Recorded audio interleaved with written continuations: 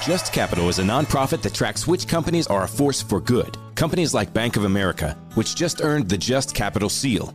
Bank of America is ranked #1 for ongoing commitment to their workers with initiatives like Sharing Success, which awarded 97% of their teammates additional compensation, nearly all in stock. This is the program's 7th consecutive year, awarding more than $4.8 billion in total.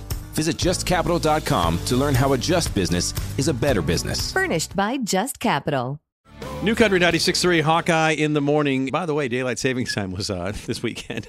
Oh, yeah. You missed. That went over your head. Yeah, I didn't even realize it until like really late that was actually the case. So I was actually gone last week, as many of you have noticed. I know, you were missed. I felt missed. I did call in one day. You did. On Tuesday, we were shocked that the hotline went off. Yeah, and I was on the road.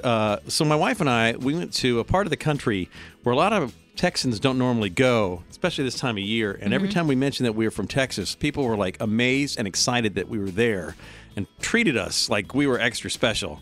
We went to the state of New Hampshire. New Hampshire. In the middle of the winter, which when you mention you're from Texas, you're from Texas?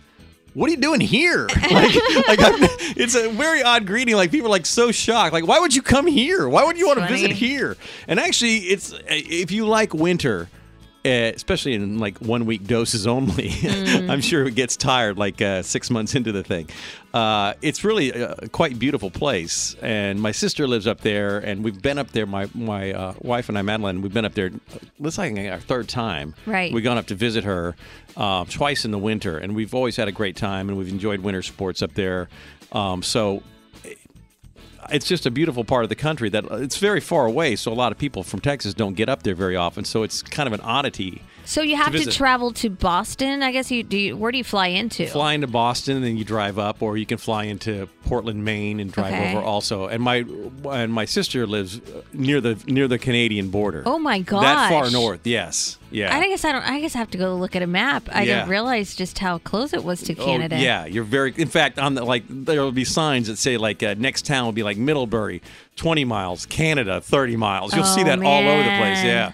And the interesting thing is there's a kind of a joke about in New England how you can't get there from here, when you ask for directions. I don't know how people who visited that state before there was like the Apple Maps or Google Maps on your phone, I don't know really how you would get around the state because they only have like 3 highways. What did they sound like? You can't get there from here. You can't get there from here. Like, you might ask someone like, hey, how do I get from to North Conway? Oh, North Conway. You want to go to North Conway? Well, okay, fast.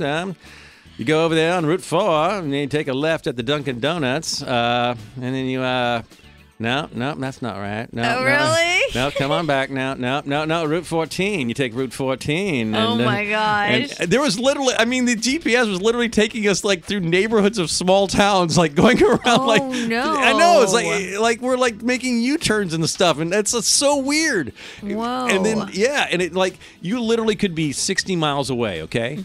Like, if I asked you, like, how do you get to Waco? You just go, get on 35 South. 35 South. That's not the way it is up there. And a 60-mile trip would take about 60 minutes here in Texas. That literally could take you 3 hours in New England. Whoa. Yes, because you're just going on these little teeny roads through and it's beautiful. It's absolutely beautiful. I sent you a picture of the rest stop in Vermont? Yes, you did. Yeah, which is just 2 porta potties, which is not that unusual. We have parks that have porta potties, right? But if it's the middle of winter, they were buried in the snow. It was buried in the snow, and I was trying to get the door open. Oh, so you actually try to use it? Oh yeah, I had to. It was the rest stop. It's not just the reason you go to the rest stop, and then also if it snows like outside the porta potty, there's like vents, and so the inside of the porta potty was full of snow. Oh no! Yes. They weren't cleaning those out, huh? I don't know. The snow was fresh. But anyway.